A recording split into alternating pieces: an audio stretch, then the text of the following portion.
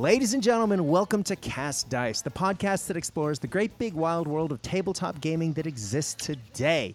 It has been said once or twice, mainly on this podcast, that we are in the middle of a gaming renaissance. There are just so many games out there that we can spend our hobby time and our hobby dollars on. It can lead to a serious case of not knowing what to play next. And I guess that's the purpose of this podcast. It's to dig into the games that my guests and I enjoy playing, to talk about industry events, and to talk to the people that create these wonderful games that we can spend our time and energy on. And today we are going to revisit one of the latter of that category, a gentleman who's been on several times before.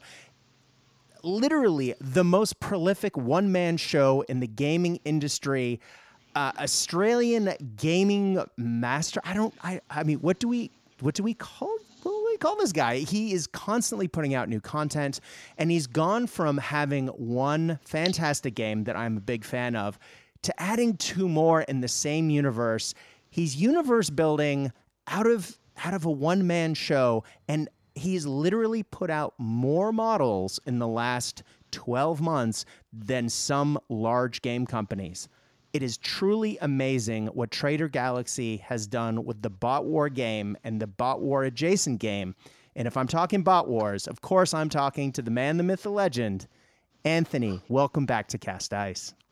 Thanks, Brad. That was a pretty amazing intro, actually. Man, I've been following you as we talked off air before we started, literally since the beginning. Since you were one of the, apparently I jumped in. I heard about you early. Some people shared your stuff with me, and I liked your page. I started buying your models, and I've been following you for years, and oh my God. And I know I said this the last time you were on, but I'm going to say it again. You keep putting out new models. It's astonishing how many releases you have put out since even the last time we spoke to you, and that was what, April? Unbelievable. Yeah, I think it was April, actually. Yeah, so it's definitely, it doesn't feel like there's a lot, but actually there is a lot. I'm staring at my wall of models here at the moment, and there is actually a fair lot. Oh, excuse me for that truck, by the way. That's okay, man. Background noise happens. I think now we have, technically we've got 11 factions, but 10 official factions. For Bot so War. There's a mercenary faction as well now. But yeah, I don't envision more factions for Bot War, at least in the next year. So, of course, that is subject to change, right? Whenever you get a bee in your bonnet, amazing things happen. And that's one of the cool things that I love about your games. Bot War I've followed since first edition. And I mean, even since the second edition book has come out, most of the models have changed. You've gone from metal models that had good detail, that were very crisp and very clean. I have a ton of them. I've really enjoyed, putting them together. But you've gone from that to even that next level of detail with resin, and you've jumped to resins with a lot of your releases. And my God, are they crisp. I've described great casting for resin as having sharp edges, and man, yours do. They are razor sharp in the nicest way possible. And when you're getting down to details on, those little faces, it is amazing to be able to take a paintbrush to that and go, yes. And having literally painted your democracy range, I painted all the vehicles in your democracy range. So I was painting an F-16 fighter that was, as long as my middle finger, actually significant, about as long as my thumb, and painting the cockpit on that model. I mean, to have all of that detail in a model that was that small for an independent game company, I mean, that's sensational. It is really well done. How do you account for that jump in quality? I mean, I know that you've always had high standards, but this is outrageous.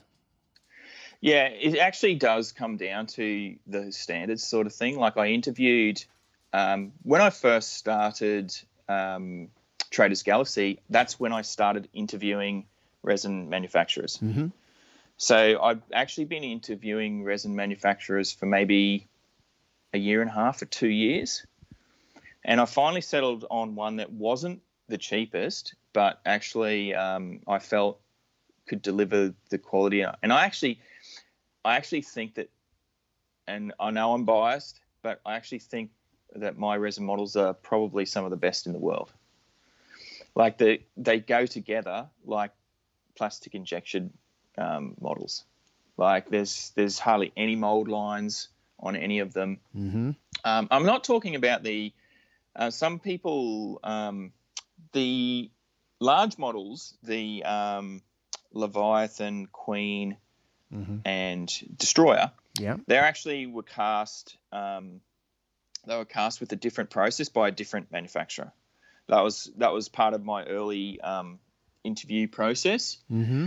But the current models that are coming out, like with the starter set and all the normal size models, they're all cast with my actual manufacturer for the resin models. So those are the models I'm talking about. Like there's absolutely not a blemish on them, and I'm like over the moon, to be honest. They come out way better than even I expected from, the interview process, Absolutely.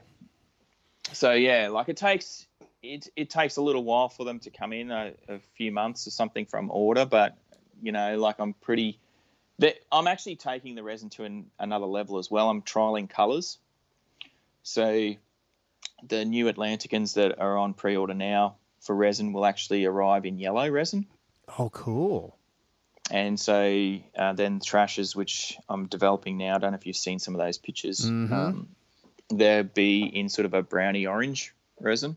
Oh, cool. So each one will sort of follow their faction color.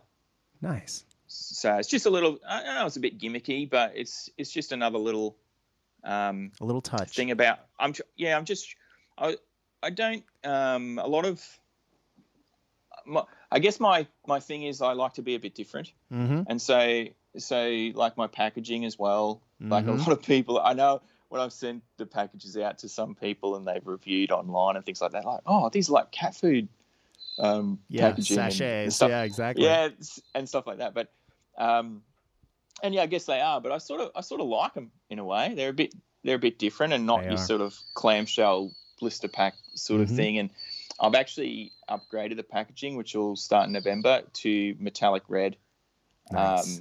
with the full Botwar logo on it. So I think it'll look really fantastic on store shelves.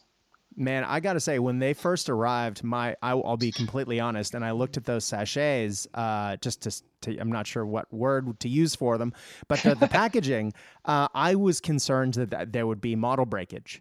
Yeah. But literally, I own most of your Deceiver range. I think all of your Valiants, your entire Democracy range, and I have yet to have a broken model. So pretty happy with how that's turned out. It looks good, as you say. It's flash. It's compact, so it's easy to store. And man, the models are just they're safe. It's great. Well, when I post the resins in particular, I actually put them mainly in a Botwar box. Yeah, which makes a huge difference. Yeah, so I wouldn't ever post the resin miniatures just in a satchel, because they could definitely break. But the resin's a bit different to some. Like I've seen some resins that are really brittle. Yeah, it's not true. That sort of resin. So like I've dropped a couple. There is a little bit of give in the resin, and I've dropped a couple off the bench here, and they've not broken. So, I dropped my War Duke, not admitting to anything, and he's still in one piece. So yeah, very as you say, it is not a fragile resin. Which if you're going to be using these to play games with, which hopefully you are, not only do you have that detail, which you often get that sharp detail with more fragile resins. You found that nice sort of middle ground where you get the detail, but you still have the durability, which I quite enjoy. Well, hold on. Yeah. Now, and we're going down a very interesting tangent here. Let's backtrack out for a second and let's talk about what Botwar is. Now, Botwar is and correct me if I'm wrong, because I know I get this wrong all the time. It's 8mm technically. Well, it actually started as 8mm, but there has been a bit of scale creep to 10mm. Okay. And I just thought 10mm is easier. Cool. So, so basically, 8 to 10mm scale. Now, if we are talking 8 to 10mm, I know a lot of people immediately think of game systems that they've seen in that scale, and they think about, oh, Jesus, those are small models. They are so tiny. How are you going to get detail? What are you talking about? But what your game does, Bot Wars, the name implies, has to do largely with large robots fighting. It's a giant hit of nostalgia towards, and we talked about this the first time you came on, about, you know, those giant robot cartoons. Particularly, I love the ones from Japan when I was a kid, like Force 5 and all those, where you had giant robots fighting. Because you are talking giant robots battling it out on your tabletops, what we're actually talking about are models that are more akin to between 28 and 40 millimeter infantry models in size. Would you agree? Yeah, actually, the average size now is 45 millimeters tall. There you go. So, but with the move to resin, like, some of the models have become a lot bigger. Overall, and so it is a bit of I've actually often thought about that. It is a bit of a strange one, because there's some people that are like right into their 10mm gaming, but then they might like 28mm size gaming is probably the most common. It is. So my thought is it's a game that sort of crosses those barriers. It does. Like if you want to be in your 10mm gaming, that's fine. Take Democracy, take a bunch of tanks, take a bunch of little infantry, and create your force. But you can then play against someone who's right into their 28mm gaming, and they just take Valiants with the bots, and, you know, they don't paint a model under 25mm, you know? Exactly. Well, I put my new War Duke model, the new resin one, next to my new resin Democracy vehicles, and I have your version of the Huey Cobra, which is tiny, but still has the skids, still has the rotors, and has the weapon pods off the side. Brilliant for that tiny, tiny scale. Was a lot of fun to paint. But then putting that next to that War Duke, who's, you know, basically the general of the Valiant faction, the big guy, you put the two of them next together and you go, that's the same game. Like that is another thing that is really unusual for a smaller game company. Often when you have, you know, you don't have the production of a larger game company, you get a lot more, I don't want to say consistency in size, because that would imply that you don't have consistency. What you have is variety. And that really does make for a more diverse and interesting tabletop look when you're playing the game, if that makes sense. Like, you look at it and it feels a lot less standardized, which is just a really nice touch. And that's actually one of the things you touched on there. One of the things that I love most about this game is that you can take like the what's the word, that like the narrative, you know, the visuals of the game. It's like having like a giant squid battling robots, battling cybernetic dinosaurs. Like, it seems crazy when you talk about it, but actually it just seems like a sort of anything goes, just crazy mishmash of stuff. But actually, when you actually play it, though, it's like the factions play so differently. Yeah.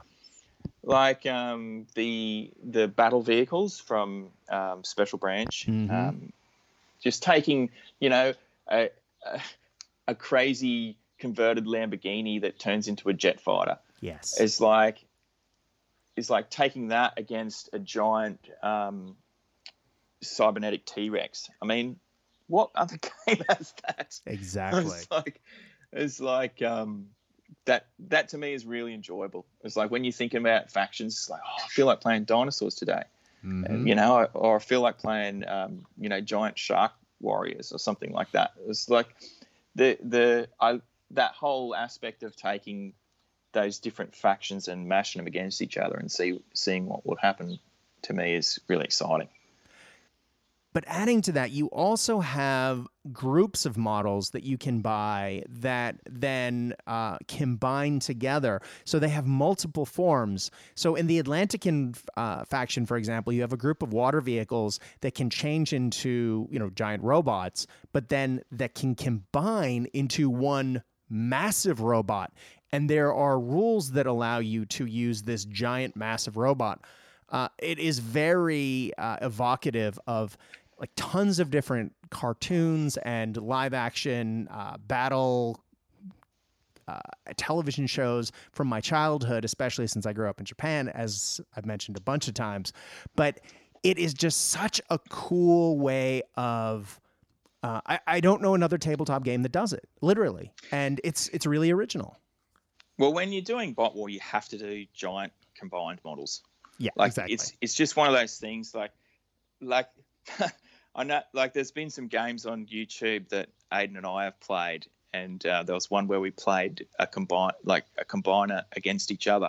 There was two we had two combiners from two different factions, and to be honest, like, I didn't know how the game was going to go, but it was. I joke with Aiden. We often sit down here to play, and we've just both finished work, and we're really tired. I'm just, oh man, put this on. But actually, by about turn 2.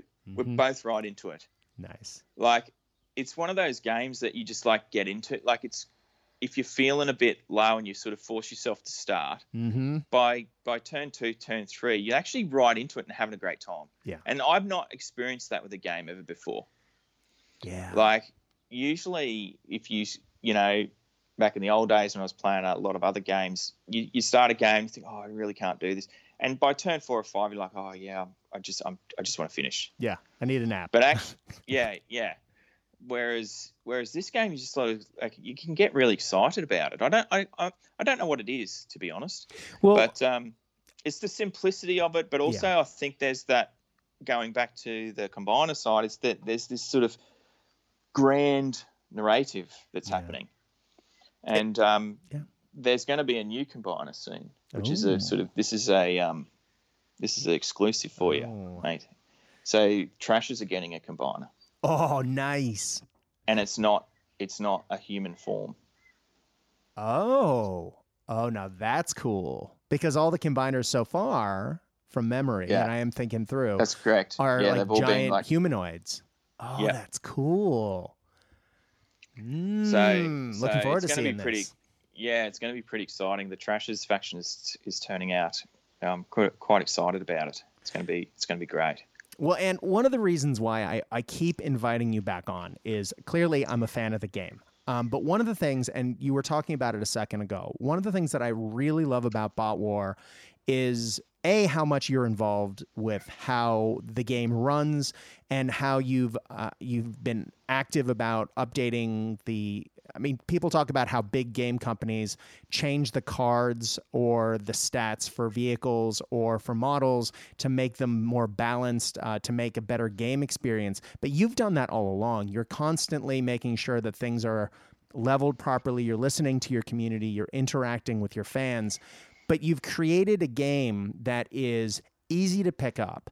It is really straightforward as far as figuring out the rules, but then has the depth and has a lot of, how should I say, there's a lot of granularity to how it actually works as far as model activation and resource management, but in a way that is still fun. There's a couple of games that I've played, especially resource management games, that can get really dry after 3 or 4 turns. But I think you said it best just a second ago, that when you're playing Bot War, it's one of those games that you go, yeah, it's light enough, and it's got the cool cinematics and the narrative behind it, that when you actually sit down to play it, you've got that tactical depth. You really have threaded the needle, I think is what I'm trying to say, of finding fun and depth and easy to pick up at the same time. It is truly a great game, and that's one of the reasons why I keep bringing you back, is because I love it, and I think it's such a neat idea, and you keep evolving it. Man, I'm a fan. Yeah, well, I've got that's actually one of the things. Like, the game, it's so odd. I know originally early on, a few people looked at the game and sort of didn't get it. Yeah. They're sort of like, it seems like so simple and things like that. But actually, it's not till you play it. And that's one of the challenges to marketing the game, actually, is getting people to play the game seriously. Mm-hmm. So, like, I guess I'm blessed in a way that I have Aiden, who's like right into his gaming as well. So, like, we both are on that sort of equal. I mean, Aiden might argue that he's well above me in the gaming, but yeah, we're sort of both on that. We want to get the same thing out of the game. And I know Aiden also plays against his son Dave, who's I think 7, and he gets something out of the game there as well, because the rules are so simple that Dave can really understand it. You simply you pay for this and you do this, you pay for this and you do this. But actually, when then Aiden's playing against me, there's way more in that. It's like, well, I think it's because of the amount of decisions both players have to make each turn. Yeah. So it's like, do you know, in some of the older games, like, you have a turn and the other player just sits there twiddling their thumbs, waiting for you to finish moving all your models, and then you'll shoot, and then you'll do your close attack, and then it's their turn, and then that person can go get a drink. Do you know what I mean? Yeah. Like, whereas Bot War's not like that at all. Both players need to be playing all the time. Yeah. So with the way you can build lists in Bot War where you might activate all your models before your opponent. I mean, I don't think that is particularly a great way of winning, but you can do, like, there's that flexibility there. Like, one of the things that I really like about Bot War as well is that I used to find with my games that I spent probably more time building lists than I actually spent playing the game. And so one of the things about Bot War as well is that there's this massive pre-game list building interaction that you need to make it work. I mean, you can just take any old model in Bot War, like there's no real redundant models, which I'm quite proud of. Yeah. Like each like usually it's beneficial to take the smaller, weaker models because they can help power the larger models. But if you take too many larger models, then you can still play, but you'll be starved of energy. So taking that taking that whole list building thing to the next level is like, you've got to account for how many cubes your force brings to the table. Obviously your points as normal, like every game.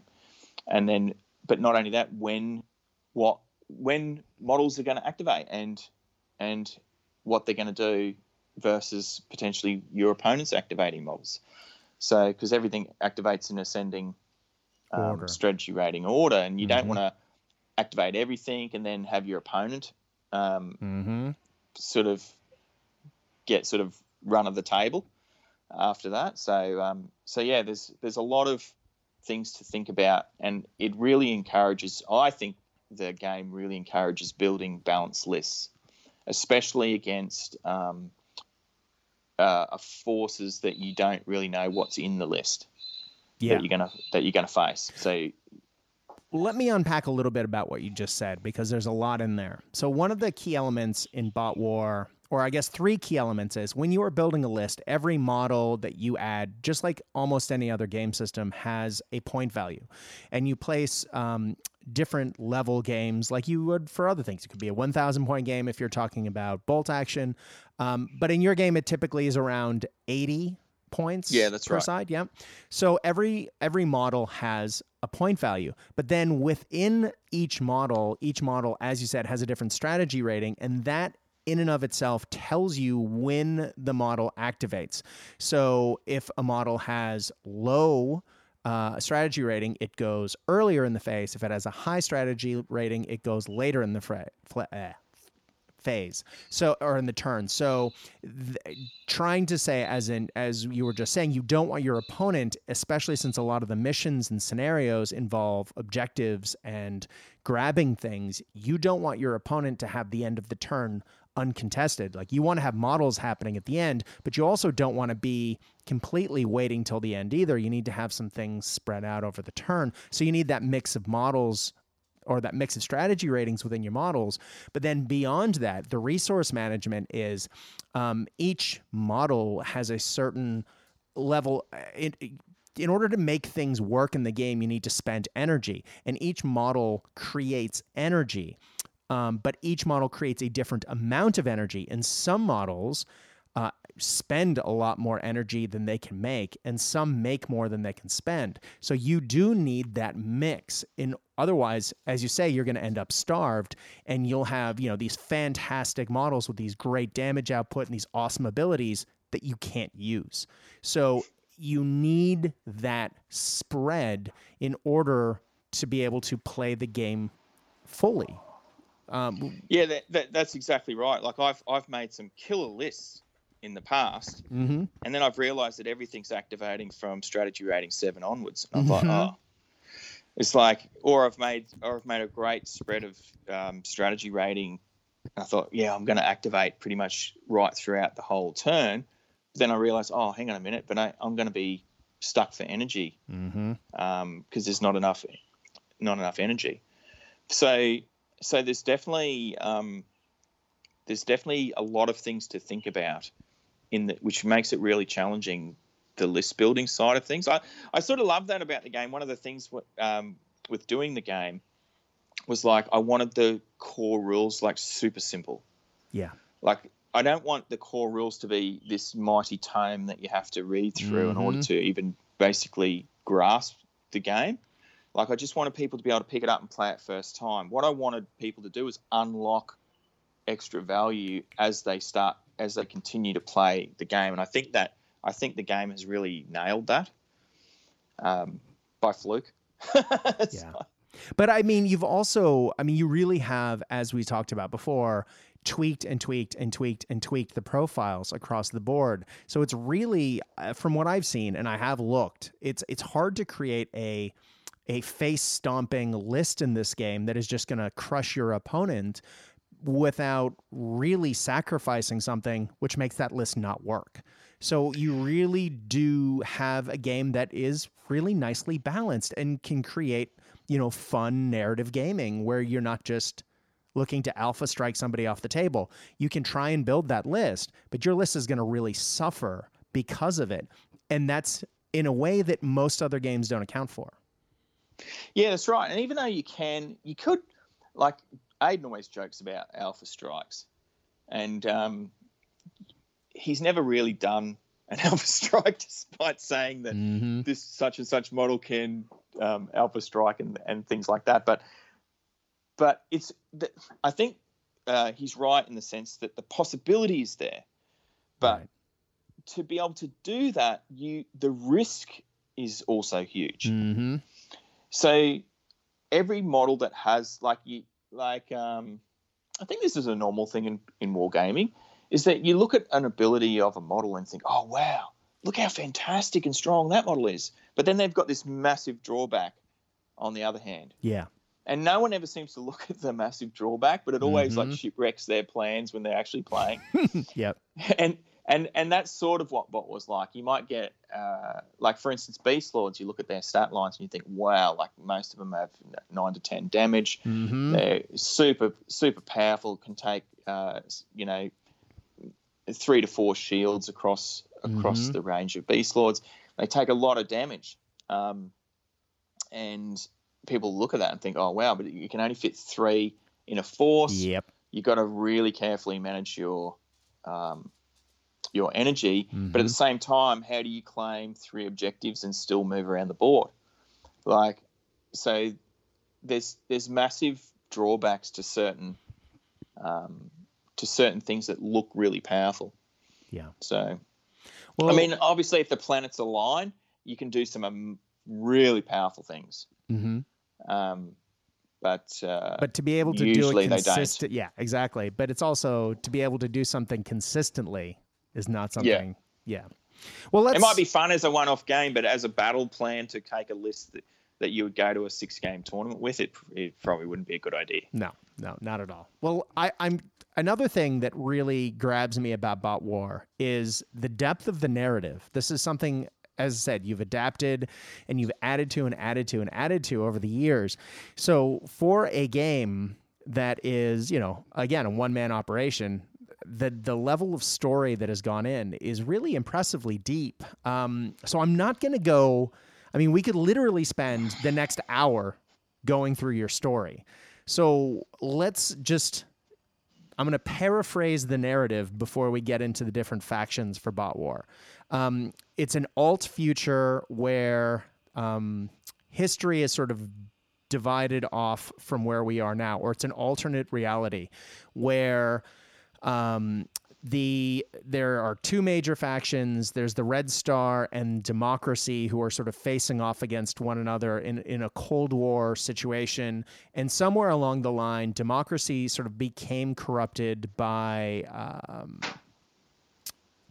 different intrigues within its own infrastructure, and there was a sort of the Democracy wasn't exactly working. Let's just put it that way. And about the same time as the Democracy was becoming less about helping the people around them and more about oppressing them, out of the waters, out of the seas came the Atlanticans, and it was the rise of Atlantis, and they sought to take over the land, and Democracy was in no situation to stop them.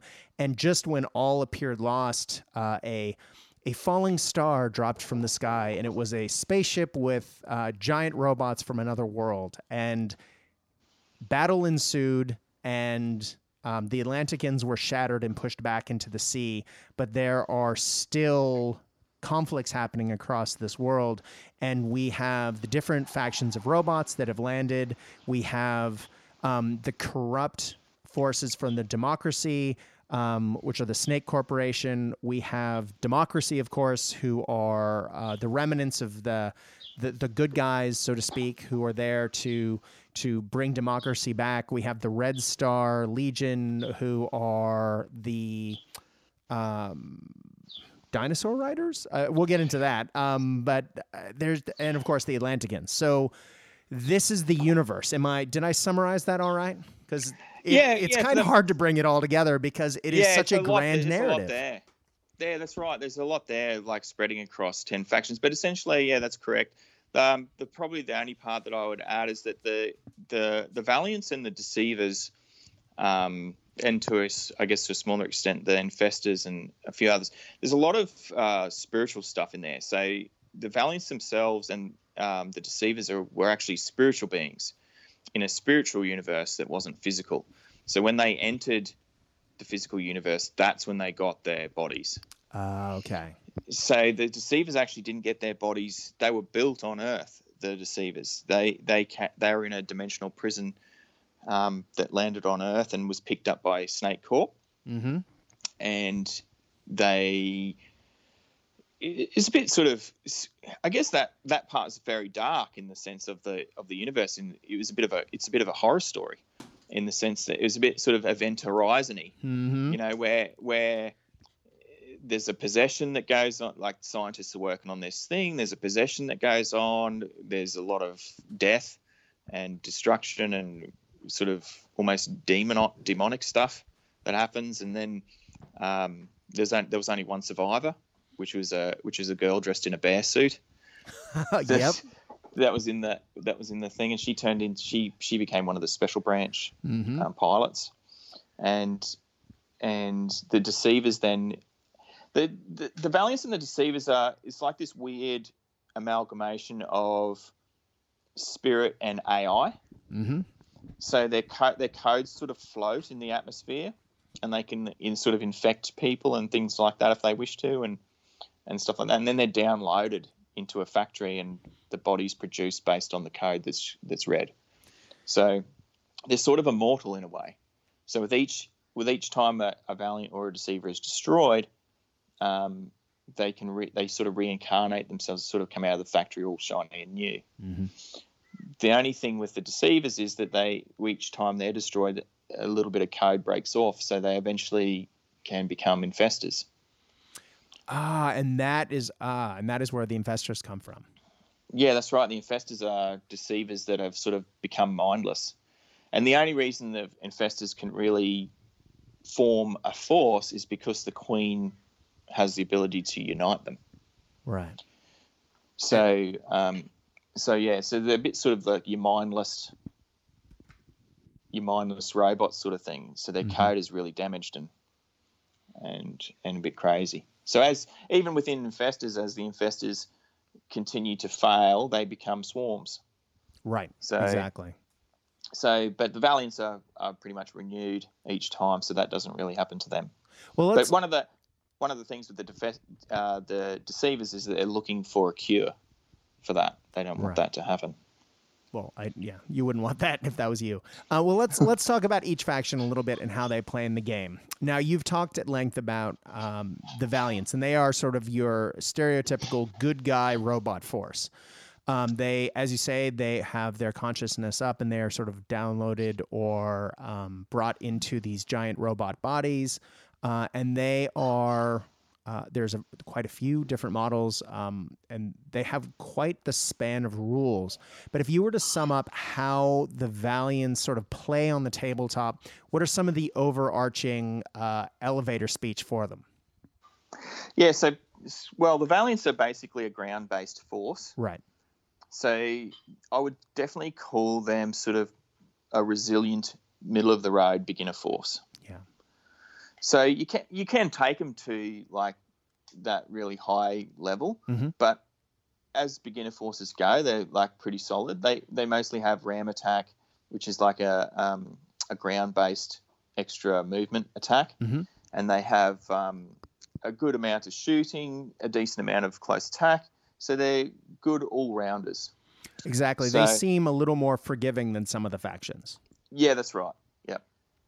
Nice. And would you say that I mean, there is such a variety in the models in this game. But do you want me to quickly run through each faction, how they work? Yeah, let's talk about each faction. But while we're talking about that, is there any real highlight models in the Valiant faction that you would mention to people if they're interested in the game? I mean, beyond the fact that they are sort of the beginner all-arounders, they are one of the two factions in the starter box. I like Domino and Transistor because they are metal models, but the models that have the host cassette ability, they're sort of almost like surprise models. Like they don't look fantastic on paper, right? But because of the combat stacking ability, they can be really good if they're attacked. Like you then eject the cassette, who then goes into close attack as well. Gives you a extra plus dice in your close attack, so it can really catch people out. Which is what I sort of like about those models. But now, you can run interference with the models if it looks like someone's going to could potentially close attack you and you don't want to. You just eject the cassette and put them in the way. Exactly. So it's I sort of like those. But the starter set models are a pretty good spread of Valiants to start with. So that's sort of why they're in the starter set, of course. Nice. But yeah. Well, let's talk about the Deceivers. Whereas the Valiants are more of a, as you say, a ground-based force, the Deceivers are far more mobile. And they are sort of the yin to the yang. They're the evil or the not very understood robot faction. Talk to us about these guys. They're definitely the evil faction. Yeah, they're definitely the evil faction. But they're the way the Deceivers work is more what I call tricksy. Use something from Gollum's speech. But so there are a lot of high movement, a lot of ranged attack, and almost, dare I say, annoying abilities like mind read and mind control and things like that. So the Deceivers are, I would say, definitely lighter in close attack, which would sort of be their weakness, but they are very highly mobile, and they can be, they can be tricky. They can do like really tricky things, like, for instance, Mega Tyrant can can get multiple shots off a turn where he shouldn't be able to necessarily by using his firepower ability and essentially changing into a gun and other people shooting and things like that. So it's a lot of, they're almost like next level of difficulty, because you have to really align your list really well to get the absolute most out of the Deceivers, because they've got a lot of abilities that need to synergize across, but they can be really devastating when they do. Yeah, and they've got some cool combiner groups as well, where you can get a whole team together who then, as you said, combine into one giant robot. And there's several groups of those within the Deceivers, as you say, because they're trixier. They have those weird rules that do things a little differently, which, is very cool. Yeah, yeah. Well, we also talked a little bit about the Infestors. Now, these guys are sort of the more clone-y, more devolved Deceivers, but what does that actually look like on the table? You have more similar models, more grunty, but you have the Queen, who's giant and can sort of bring the faction together. Yeah, that's right. Like, probably I don't know whether the people would know this now, but the best way I've tried to explain this, and I'm not sure I've fully captured the essence of this, but like I see them as old school undead. Yeah. In the sense that you have a bunch of models that can be cloned to really cheap, rubbish clones of themselves, but when the original model dies, so do their clones. So you can really outnumber an opponent with the Infestors, but the trick is to just concentrate on the actual real versions. Right. The Queen is a bit of a strange one in the sense that it breaks that mold a bit. Like the Queen is quite an expensive model, quite powerful. So going back to my old Warhammer days, I sort of see the Queen a bit as the Nagash sort of model. It's like high points, sort of breaks the mold of what the undead really are. But at the same time, also a bit of fun if you need to break up that regular. And she's a beast of a model too. She's huge. Yeah, that's right. Yeah, huge. Yeah, definitely the third largest after the two combiners, but only not by much. But yeah, so the Infestors are now getting along in the, like by my standards, getting along in the range. So there's some of the older models in the range. So maybe I haven't really got any plans to update them yet, but maybe in the future. Yeah. Yeah. Well, right on. Well, I never say never, right? Never. Yeah. Well, if the Infestors, there's sort of, as you said, a lot of clones and a lot of cheaper models generally on the tabletop. The Beast Lords, as we mentioned before, are the exact opposite. They are huge. I mean, they're big models. They're very powerful, but they're slow, and you only get a few of them because they are beasts, as the name would imply. Giant robots. They just absorb a lot of punishment, like amazingly so, actually. And they actually, I'm super pleased with how they play. They play exactly how I envisioned them. In fact, the Valiance Deceivers and the Beast Lords, it's only the Infestors that I'm tweaking. But yeah, they it's really fun, actually. I was saying in a recent battle with Aiden with the Beast Lords that you feel like you're not actually doing anything. Like when you play against them, you feel like all your shots and all that, but you are chipping them down. Right. Like I looked at, I remember remarking in the midway through the battle, I was like, I'd lost like 4 models and Aiden hadn't lost anybody. Yeah. But actually the damage was almost the same. Like he'd taken almost as much damage, but he hadn't lost anybody. So that's sort of, it's intimidating, but at the same time, it's sort of quite fun when one finally does go down. Yeah, they're the tank faction, so to speak. Yeah, that's right.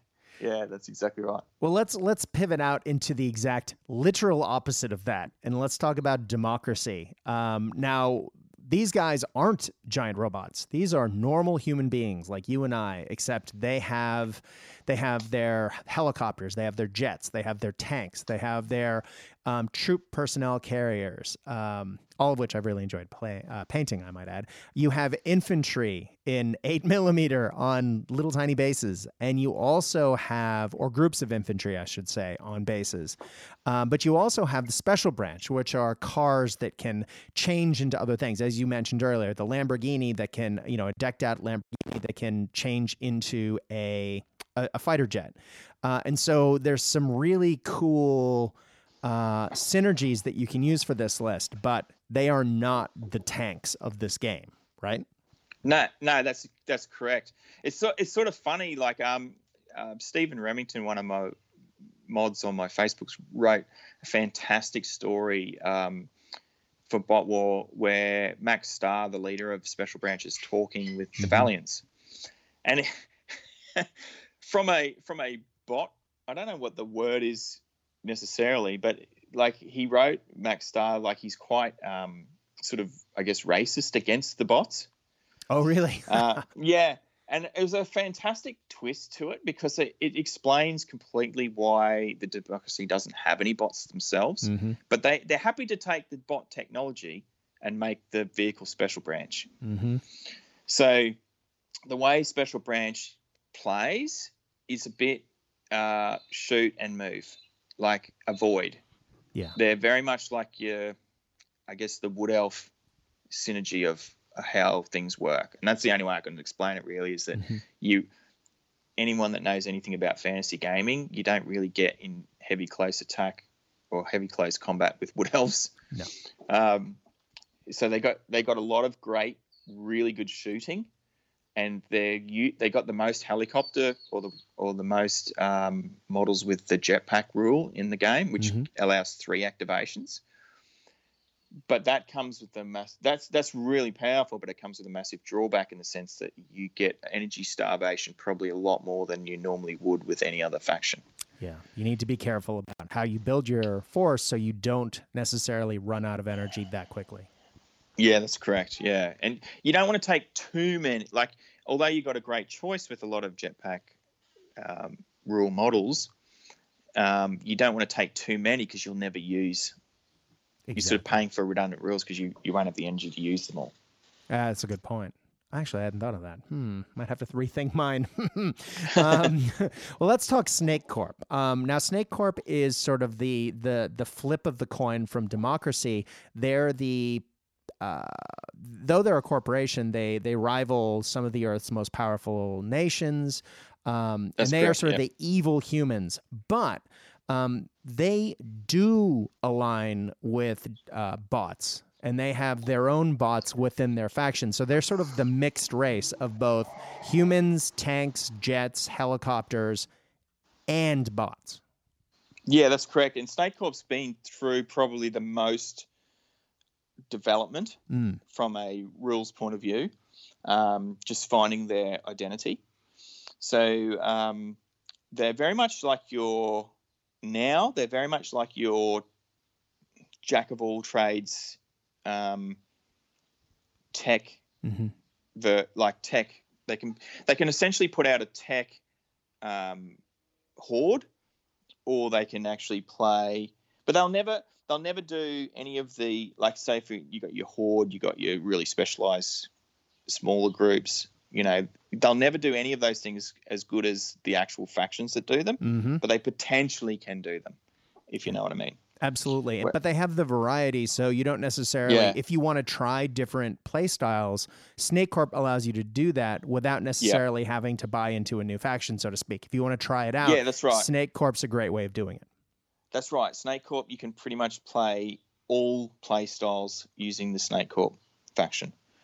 But you'll probably just never really get as deep as what you would get in the other factions that have that actual play style. I can't wait till COVID restrictions lift, because a good friend of the show, Marky Mark, is painting up. Yeah, Mark Unsworth is painting up his Snake Corp, and I've got my Democracy ready to face him.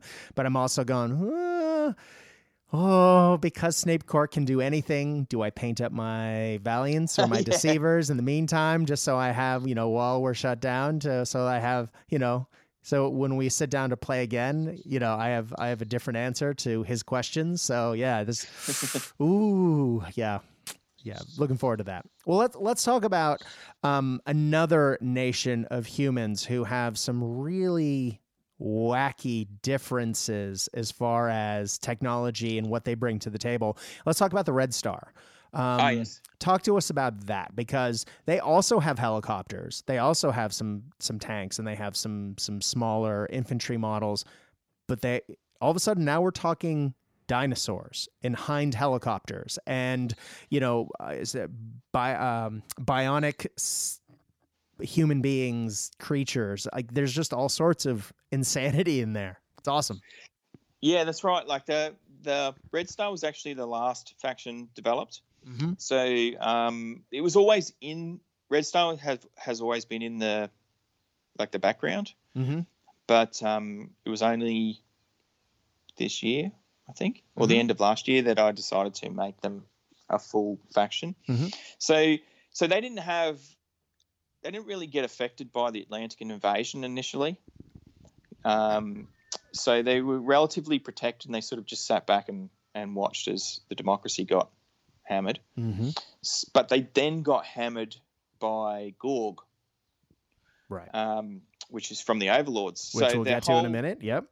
Yeah, their whole development of their technology has been more organic based because of their battling against Gorg, and they didn't really have access to any of the bot technology. Right.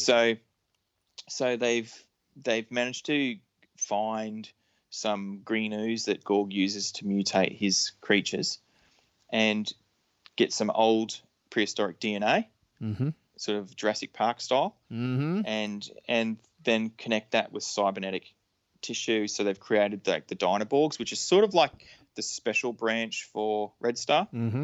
So it's like a special branch of the military.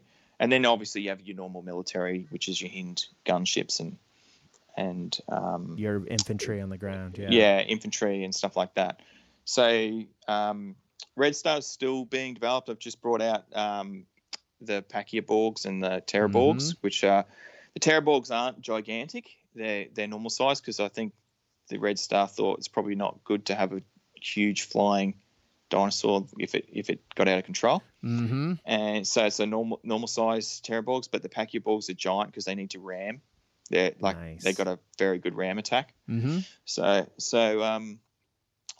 we've got, I think eventually there'll be a Triceratops, and there's already a Brontosaur, which is a giant sort of walking fortress with multiple gun towers on it. So that's already been developed. I have to cut. It's like 100 millimeters long, so I have to cast it in resin. Ooh. So it's just waiting. It's like the centerpiece model for the Red Star. Well, if I can mention the T-Rex, which has Gatling guns over its tiny little arms. Yeah, that's amazing. Right. Yeah, absolutely sensational.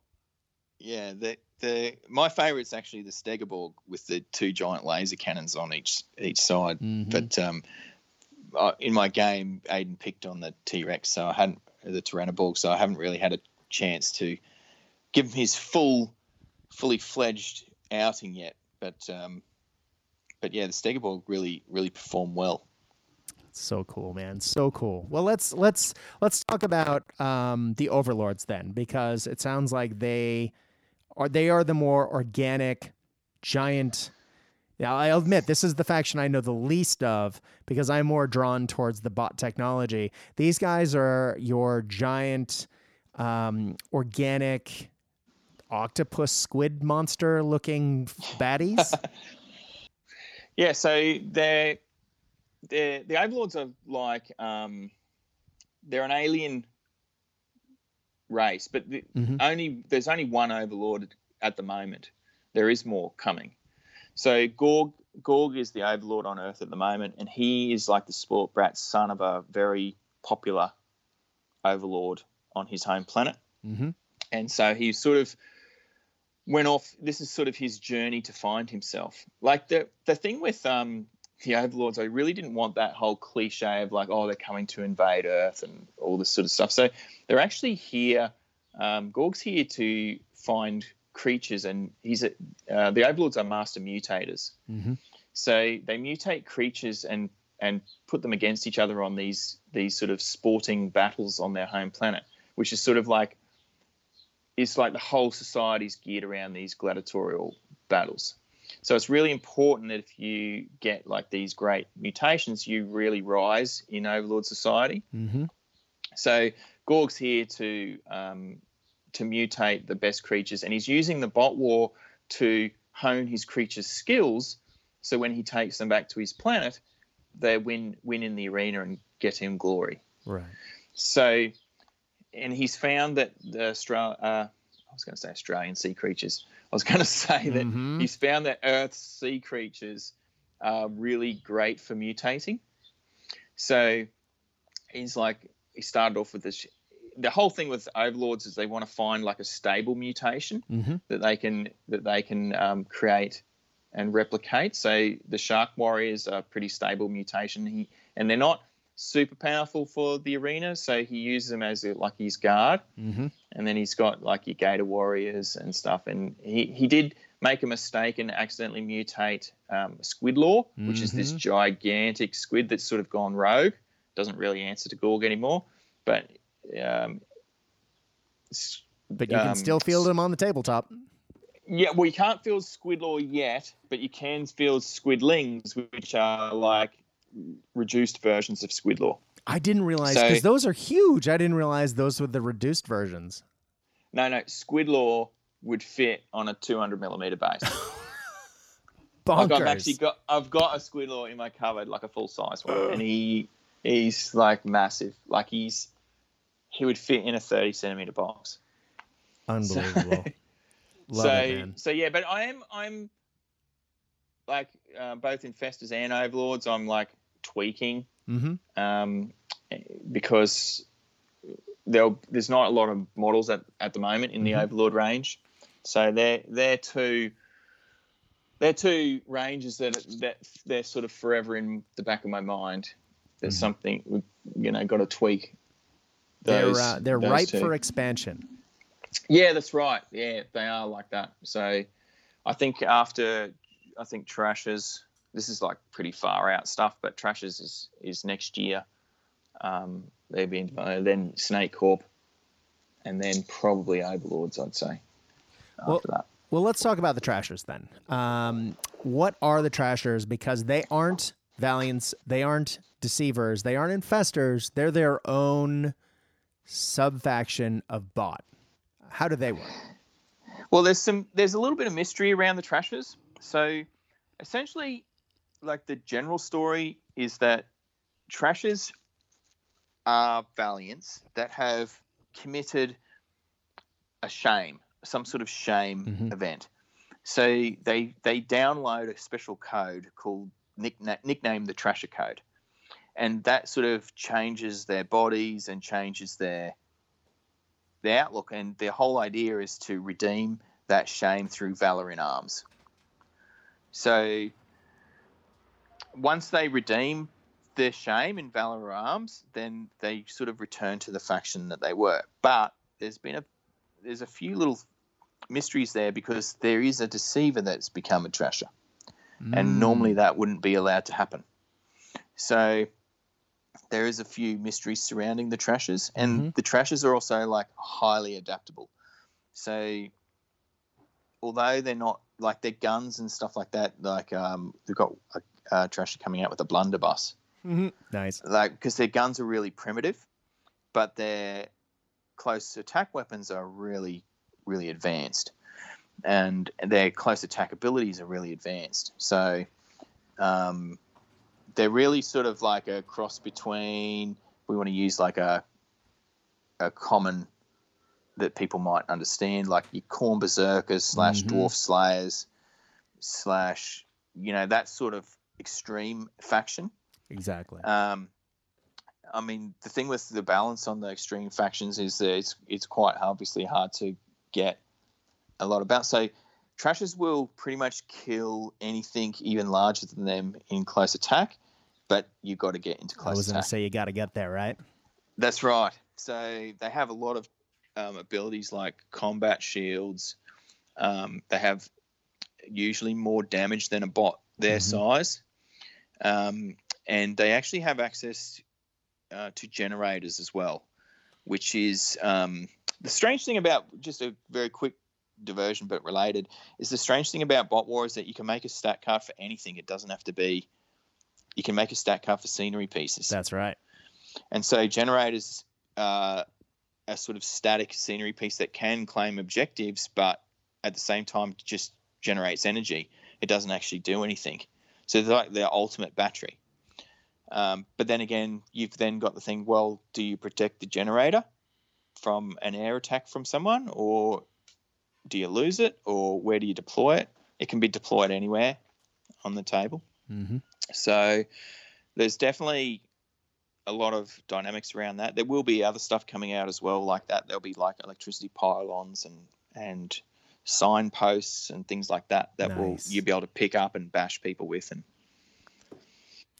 nice. Well, let's pivot slightly then and talk about one of the factions we've talked about pretty much this whole time, which is the forces of Atlantis, the Atlanticans. How did they factor in? Because they are a faction with an unbelievable amount of diversity within them. They have combiners, they have submersibles, they have robots, they have foot troops. Talk to us about how the Atlanticans work on the tabletop. So sort of like the Atlanticans are sort of the mirror opposite of Snake Corp. So while Snake Corp, even though it's obviously evil in the background, the play style is sort of like a cross between Valiance and Democracy. Mm-hmm. Whereas the Atlanticans' play style is a cross between Deceivers and Democracy.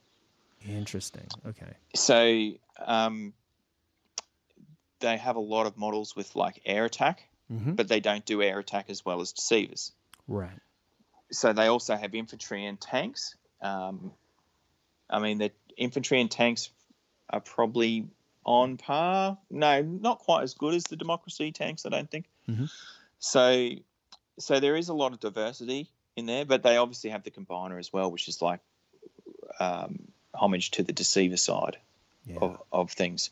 So the actual the Combiners are avatars of five primordial gods that were on Earth before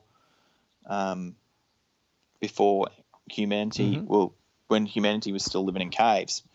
So Leviathan is the avatar of the primordial god of water, like you sort of the old Poseidon sort of god. So, and Atlanticans have Atlanticans essentially were humans, but evolved because of their worship of the god of water. Right.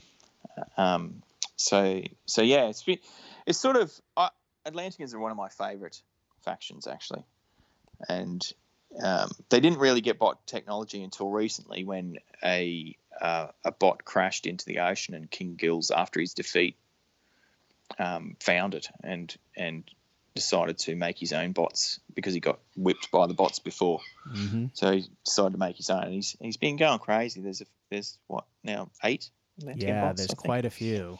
Not to mention, as you say, the Combiner, which is cool. Yeah, that's right. Yeah, Leviathan is pretty cool. Love his beard. Very cool. Yeah. All right. Well, let's. I think we've done a pretty good job of talking about the factions in Bot War. And Bot War, as I said, is a game that I love the look of because it has just that both the simplicity of easy to pick up and the depth of play. But you've sort of taken that and run with it, and you are adapting. I don't want to say adapting Bot War rules because that sort of makes it sound like this isn't a game in its own right, but you've been developing a new game using some of the Bot War mechanics that make it so successful, and you're adapting it for a 28 millimeter skirmish style game. Now, skirmish usually means one model, one activation, but there are small units in this game. But I don't want to make it sound like a mass battle 40K-ish type game. That isn't it at all. Let's talk about the rise of Democracy. How did you get the idea to jump to 28 mil? I mean, clearly this is still the same Bot War universe, but you are talking about the individual people that are 28 millimeter on the tabletop versus 8 millimeter in a normal Bot War game. Yeah, that's right. The Rise of the Democracy. I can't remember how it came up, but I wanted to try and. I think it was because I was experimenting with squad rules in Bot War initially, and I couldn't get them to work under the fit into the system. So I sort of wanted to detach myself from Bot War as the game and sort of almost start from scratch. And I needed a new way of doing that. So I chose a different, everything completely different, but wanted to keep it in the same universe. And my thoughts were that a bit like other games that I'm not going to mention, but you can think of one that are set in the same universe but different scales. Right. Is that you can run campaigns at different levels. You know, you can put under the microscope at 28 millimeter, or you can take a greater, a step back and view it from a different angle. But with the Rise of Democracy, I finally managed to work out how the squad rules would work. So in Rise of Democracy, even though it is a skirmish-based game on a more magnified level, it's more about the squads in that game are really powerful. Yeah. So heroes are more they're supportive. They're good, but but they can't go up against no matter how heroic you are, you can't go up against 5 people with guns and wipe them all out, right? So that's sort of how Rise of Democracy works, in the sense that you've got to chip the squads down to a manageable size. Exactly. Before you can handle them. But I've also added in there there's a bot in there.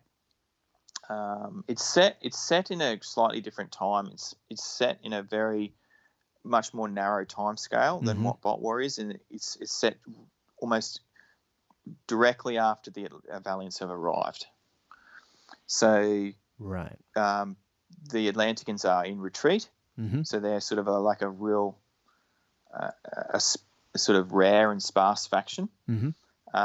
There's a lot of Snake Corp activity during that time of weakness, and the bots are very rare. So Snake Corp have a bot at the moment, a crawler called Mineshaft. You can actually have multiple crawlers because it's their sort of mainstay bot. And there's also some very early special branch vehicles. There's the Sky Cycle. Flying motorcycles are cool, man. Yeah, and I've got you saw developing the Jeeps, the Viper Jeep for Snake Corp and the Mongoose Jeep for Democracy. So yeah, it'll be more your 40K size eventually, I think. Yeah. There's the average size battle there is really 120 points. So we just played a 120 point battle recently, which was on the verge of being a bit too large for the table size we had. Right. So it's but 100 points would be the sweet spot, I think. Well, you still have. So Bot War, we have not mentioned it in this particular episode, but it does use bespoke dice, both attack dice and defense dice, and then boosting dice, which make the game it's another element that makes Bot War very cinematic, I should say, on the tabletop. It's very easy to count up your hits versus your misses because you're just looking for the symbols and counting them up. You're not actually saying, well, how many 4+ results do I have here? What's that?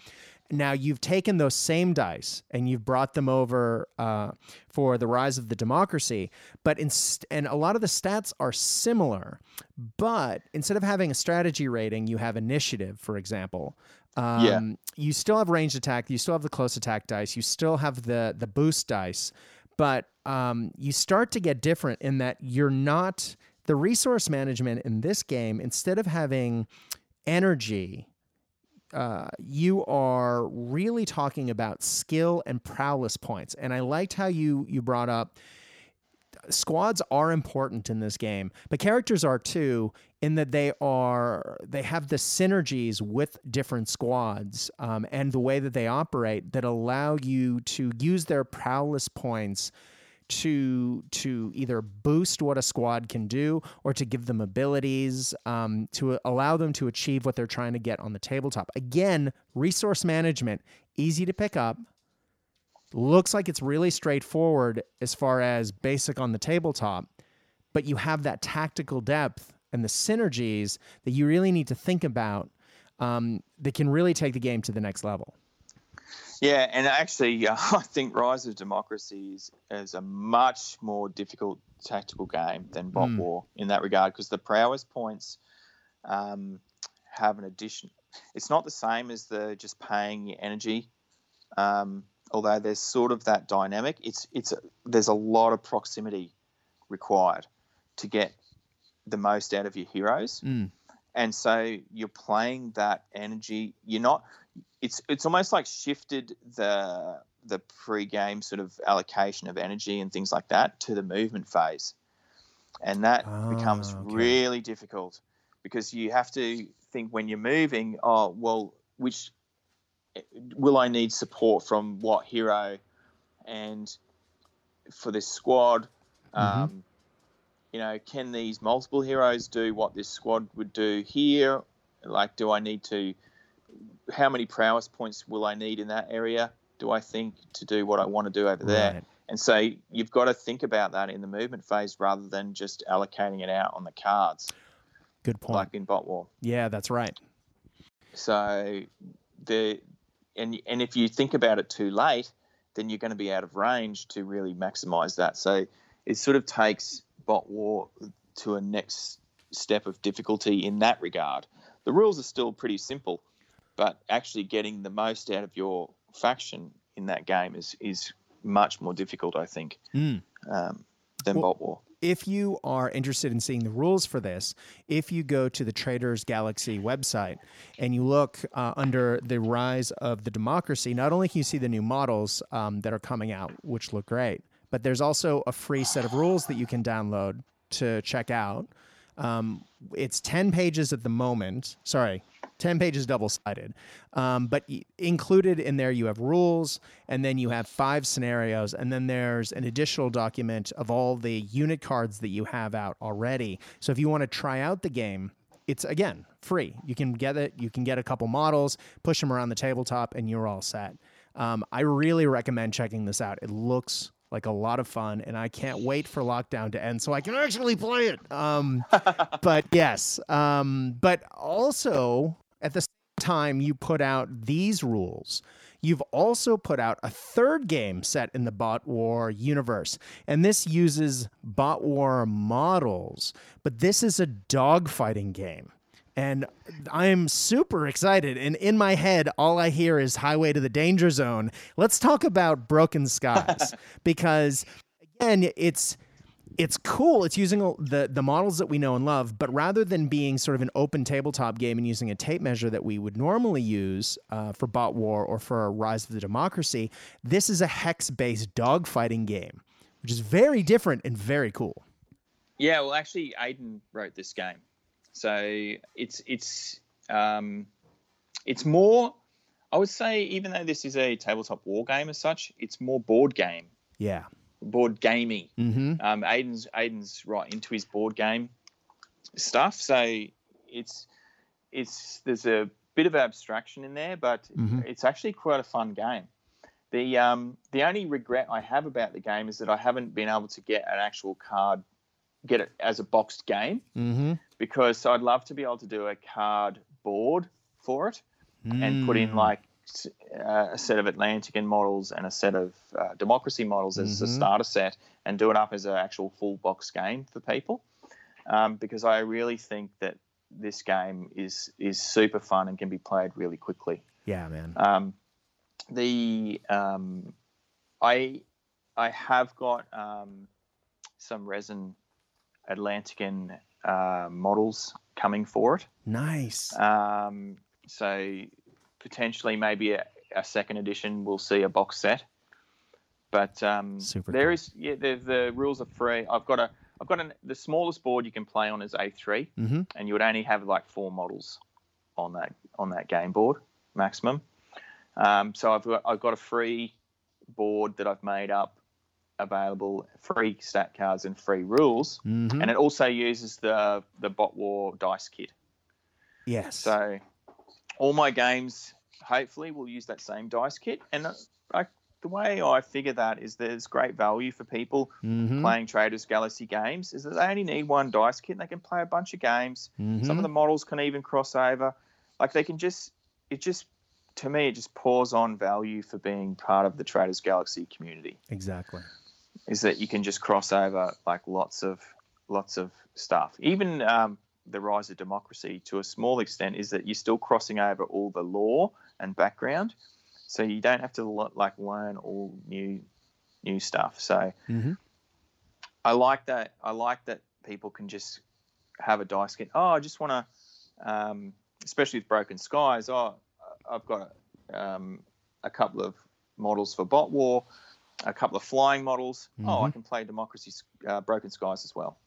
Yeah, I realized that the second I opened the rules and went, oh, I have this painted. I can literally play this right now. Awesome. Yeah, that's exactly right. Yeah. Yeah, which was very cool. If Mark has any Snake Corp flyers, I think all the rules for the Snake Corp, they're pretty deadly actually, the Snake Corp flyers. I don't want to hear that. So the Nightbird is nasty. Oh, nice. So yeah, like all the stat cards are in there for Snake Corp as well. So yeah, you can definitely be playing Broken Skies straight up with Mark if he has the flyers for Snake Corp. He does. I've seen them. Yeah, I'm looking forward to it. Well, again, I think you've just done a wonderful job of summarizing what I was trying to say, which is with the Trader Galaxy game, you've really expanded your stable of games, but they feel familiar. They are of a similar, I mean, they're all in the same universe, and they all feel, even though, for example, Broken Skies was written by someone else and does use a hex base and is more of a board game, it still feels familiar when reading the rules. Yeah, the combat system is very similar to Bot War actually in Broken Skies. And it just feels good. It's a fun, all of your games are fun, and I love that in a game, and I'm looking forward to it. Is I was saying to people literally when they were asking, what are you doing on the school holidays? And this was back in March, right before all the COVID lockdowns happened in Victoria.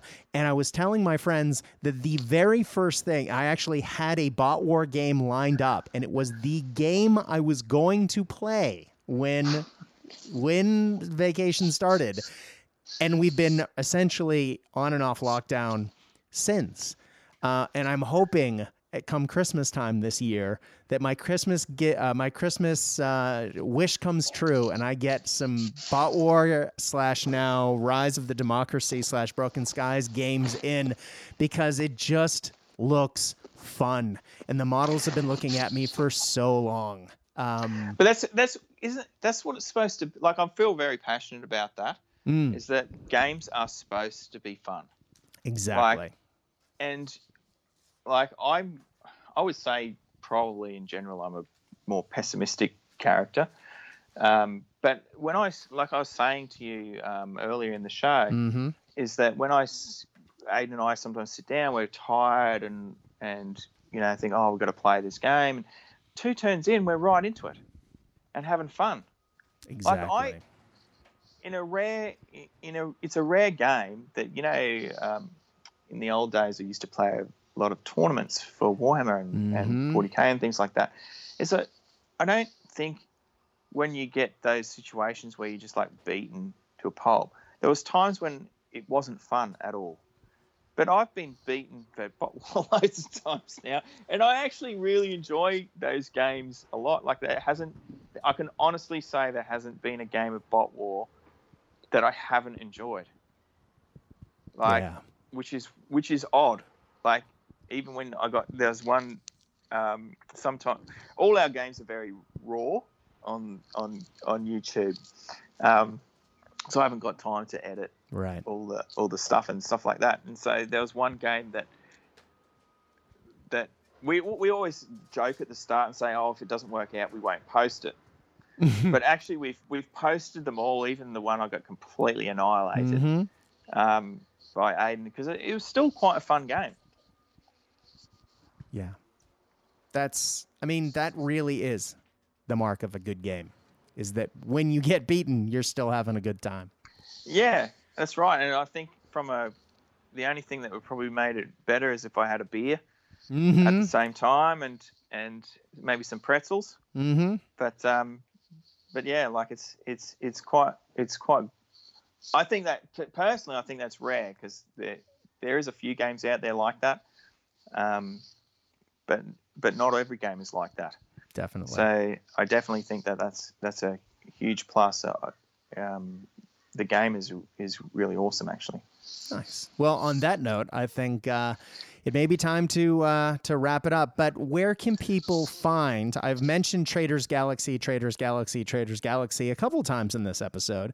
Where can people find your rules? Where can people find your models? And where can people find you? Well, obviously there's a Bot War Facebook group. There's also the Traders Galaxy Miniatures Facebook group. There's the Traders Galaxy shop Facebook page. There is the Traders Galaxy website, www.tradersgalaxy.com.au. But there's also now a few stockers for Bot War, which is Firestorm Games in the UK. Noble Knight Games in the US are the major stockers. There's Discover Games in Georgia, USA. There is Alpha Spell Games in Sweden. And there will be a new stockist, which will be, I think it's Lonely Planet Games in Torrance, California. Great company. So, Mike's a really good guy there. So, but he won't have stock yet because it's not been shipped yet. Right. But soon. But soon they'll be stocking there as well. So I'm always looking for more stockists, or distributors for the game. So people can get in touch if they want to stock the game. Nice. Well, and as always, thank you for coming on, man. It is always a pleasure to check in and see all the wild stuff that you've been up to, because as I said, you are one of the most prolific producers of miniatures and rules and everything else in the gaming industry, and I'm always blown away. We'll have to have you on in 6 months just to see all the other things. Maybe you'll have 6 other games. Well, I think there'll be definitely one. I think there'll be definitely one, hopefully. So, but yeah, I think I'm addicted to it. I think I'm addicted to producing models and games now. Well, as a guy who puts out a podcast every week, I don't know what you're talking about. I don't know. I don't do this often. Well, speaking of which, if you want to contact me, and I have had a couple of people asking me to do more Bot War stuff. Hi, Mark. You can contact me. I have been taking a lot of requests for episodes recently, both for this and for the Warlord Games podcast. You can find me at Cast Dice on Facebook, CASTDICE. And if you message the page, you're guaranteed one person to reply. That's Brad. Hi, that's me. Let us know what you would like, what you want to hear more of on the show, and we are happy to do it.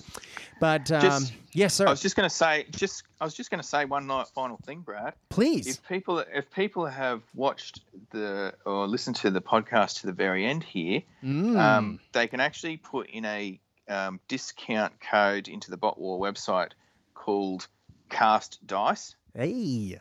One word, and they will get a 10% discount off their shopping cart for Traders Galaxy. Love it. I might use that later today. We'll see how we go. But yes, excellent. Well, guys, as we say at Cast Dice, as our buddy Casey always says, when you are playing the games that we know and love, I hope your dice roll hot. I hope your beverages are cold. But more than anything else, we at Cast Dice hope that you are having fun. Stay safe out there, guys.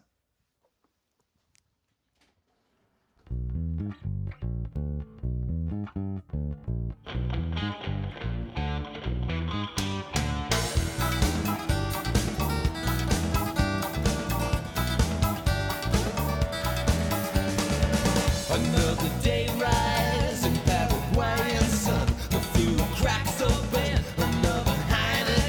He's all alone. He's in his little room. He's all alone with a Burmese python and a loaded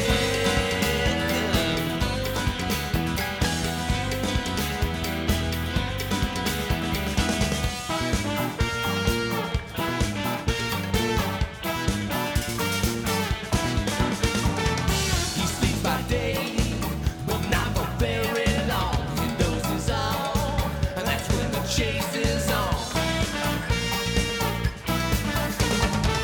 In his dreams, one who knows that scent, faceless men with Russian winter.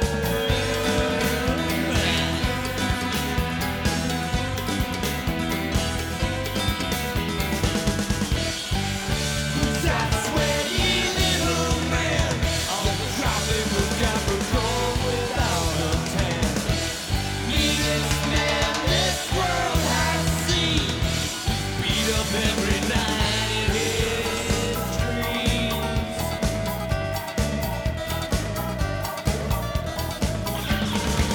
His friends are gone, and that track behind.